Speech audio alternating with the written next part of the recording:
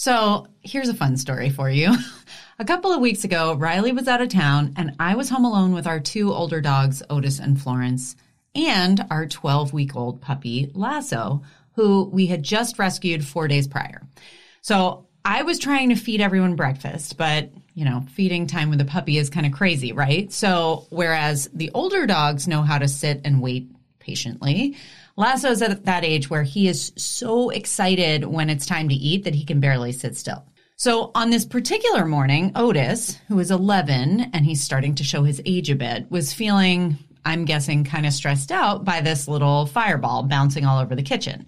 So while I was in the next room preparing their food, he did what he sometimes does when he's stressed, and he goes to the water bowl and he drank like a gallon of water. Then I walk into the kitchen holding these 3 bowls of dog food, which immediately prompts the puppy to start jumping up and trying to get the bowl. And while I'm distracted with Lasso, I didn't see that Otis wasn't in his normal spot. So then I trip over him, which startles him, makes him barf that full gallon of water all over my bare feet.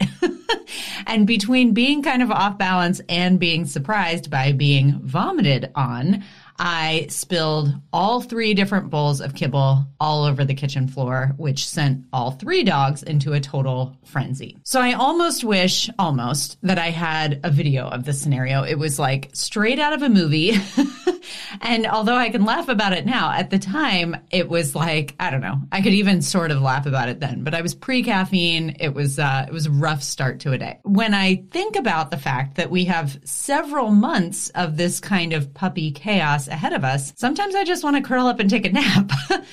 But the thing is, as cute and as exciting as a puppy is, the reason we got him, the reason that I am sort of putting us through all of this is that I believe and I know that it will get easier and easier and better. This first year of training and sleepless nights and puddles on the floor is a very small price to pay for what I know will be years of wonderful love and companionship. And that got me thinking about running a business, how exciting it is, how hard it is, how long the road feels sometimes, and how worth it all can be. So I figured that I would take a little break from the bigger, businessy stuff to share some of the thoughts that are rolling around in my head this week.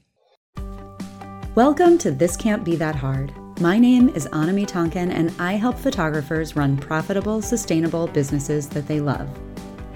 Each week on the podcast, I cover simple, actionable strategies and systems that photographers at every level of experience can use to earn more money in a more sustainable way.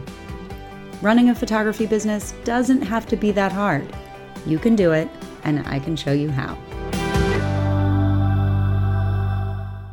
Puppies, all those things, right? They're so cute. They're so easy to idealize because from the outside, they're pretty ideal. They're adorable, they're full of potential, and at least in theory, they will love you forever and ever. But we've all heard of those people who adopt a puppy on a whim without really giving it any thought, and then a few weeks later, they're back at the shelter saying, we just didn't know what we were getting into. And that's actually how I got my dog Florence, thanks to not one but 2 families who returned her to the shelter for being kind of more than they had bargained for. The same is often true of a new business, right? People open up their photo business thinking, to quote my favorite podcast, this can't be that hard. I love taking photos. And once I start a business, I'll be able to make money taking photos as well. And then, fast forward 3 months, 6 months, a year, and their friends and family who were telling them yeah, you should totally do it are no longer the ones that are hiring them.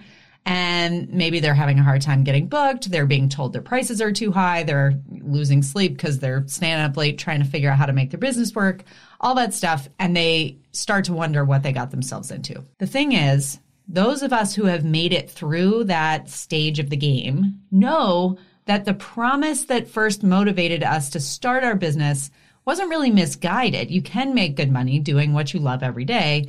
It's just not as easy as it looks. It's also not as glamorous as you might have thought it was going to be, right? When it comes to having a puppy, you imagine taking long walks, cuddling with your puppy, all the compliments that people are going to pay you because your puppy is adorable, the companionship that you'll have for years and years on end. And then in reality, there's a lot of, bodily functions happening in places that perhaps you were hoping they weren't going to happen. Your furniture is getting chewed up. Your arms have little, pinprick holes all over from those little needle puppy teeth. And you're not getting anywhere near as much sleep as you normally do. Same kind of thing is true in a business as well, right? When you imagine opening a photo business, you imagine spending all your time taking photos, you're getting accolades, and those likes that you already got on Instagram are being multiplied by hundreds and thousands.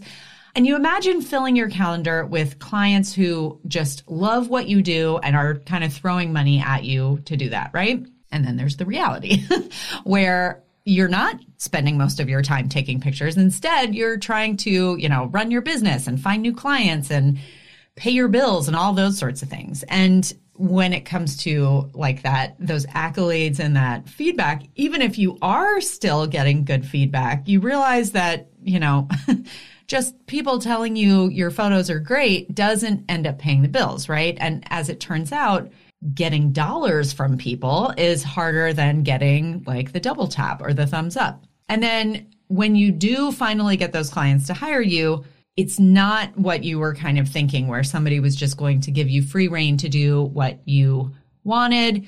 Especially in the beginning of a business, oftentimes people are kind of micromanaging or art directing you, telling you, oh, you've done it wrong. I need you to do it again.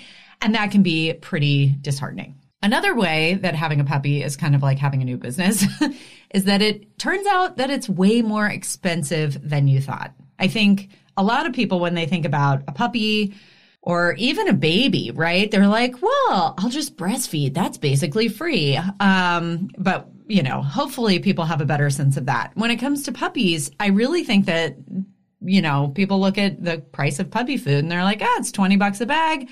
I'll go through one bag a month. The adoption fee is $200 or $300. I'll just, it'll be a little more expensive that first month. And then going forward, it'll be $20 a month. Where the reality is that between the gear that you need and the vet bills and the lessons and the, maybe your furniture needs to be repaired or replaced, that first month alone of owning a puppy can easily run thousands of dollars. And the same is true with a photography business.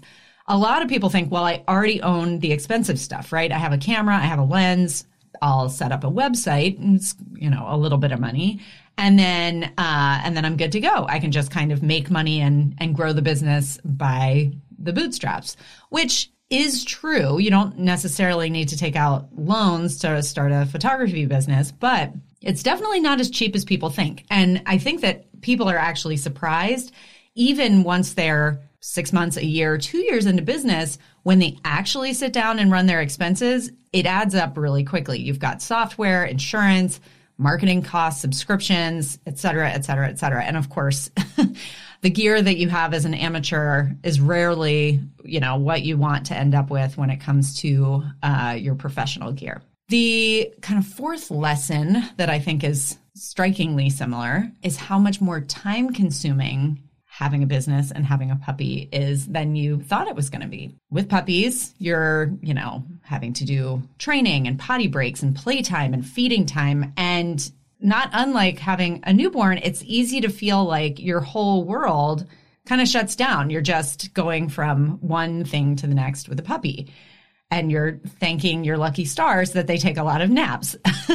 And, the same, again, is true with the beginning of your business, because the learning curve at the beginning is so steep, right? It's not just learning how to take better photos, and it's not just learning how to operate your gear, but you're learning what software you need and then how to use it. You're learning how to communicate with clients. You're learning kind of what's standard and normal, what's expected. You're learning how to manage your business finances. Like, there are so many different pieces that take time ongoing in your business, but in the beginning, they take so much more time. And whereas as puppies grow and become trained, hopefully well-trained dogs, They're much easier. They're much less time consuming. You can, look away and your house isn't going to flip upside down. The same is true with a business, right? As you kind of get past that initial learning curve, things start to operate on more autopilot. Hopefully you get systems put in place. You're learning how to manage your time. You're getting faster at doing things like editing and communicating with your clients. You've got templates. All of those things contribute to a much less time-consuming business that you're running. And then the last couple of things that strike me as very similar when you're talking about new puppies, new businesses, and then even like older dogs and older businesses. You kind of imagine that, okay, I'm going to get a puppy and at the beginning it's going to be time consuming and then we're going to train and it's going to get better and better and better. But like progress isn't linear. You're going to have setbacks. You're going to sort of hit roadblocks where all of a sudden you need to introduce a whole new thing and it's going to expand again to fill your time and it's going to be more expensive. And that same thing is true in a business. So you're kind of chugging along, things are getting better. And then you realize like, oh, I actually need to educate myself on this whole new thing. I need to create a whole new system. I need to, I want to either expand into a different area of expertise or I need to reduce, like I no longer want to shoot weddings, for instance. So I need to put more time and effort into building my family business. Those kinds of roadblocks, or I shouldn't say roadblocks, but like curves in the road, turns in the road, those things slow you down. They create like a hiccup that means that your progress isn't linear. But again, with both new puppies, new businesses, and then ongoing in your relationship with your dog or your business, consistency is key. So, in particular with dogs, they need to know what to expect from you. So routines, using the same commands, having sort of an expectation that this is how you behave. That consistency, if you can maintain it at the beginning, pays huge dividends over the course of your dog's life. Not only are they perhaps better behaved and everything else, but they're way less stressed out.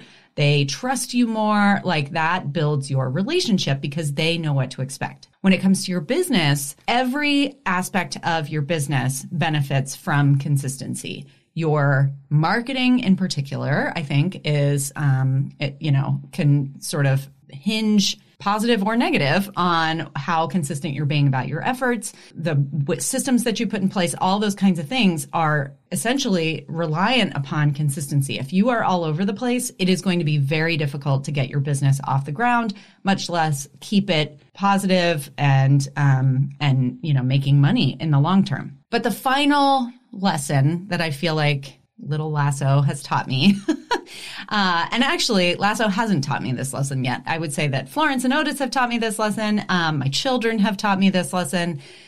But as hard as it is, especially in the beginning, it's all worth it in the end, right? Because I've got these older dogs, I know that what we are currently going through with Lasso, this chaos and this sort of like added stress in our lives is totally going to pay off in the end. The reality of a well-trained adult dog is absolutely everything that a would-be puppy owner dreams of, right? Except that rarely happens at the same time that the puppy is this little like fluff ball, right? You imagine having this like cuddly little baby, when in reality, the cuddly little baby bites you and and pees on your lap or whatever. The same is true with a business. When you are thinking about starting a business or your business is new, you have these expectations that like all this stuff is going to fall into place.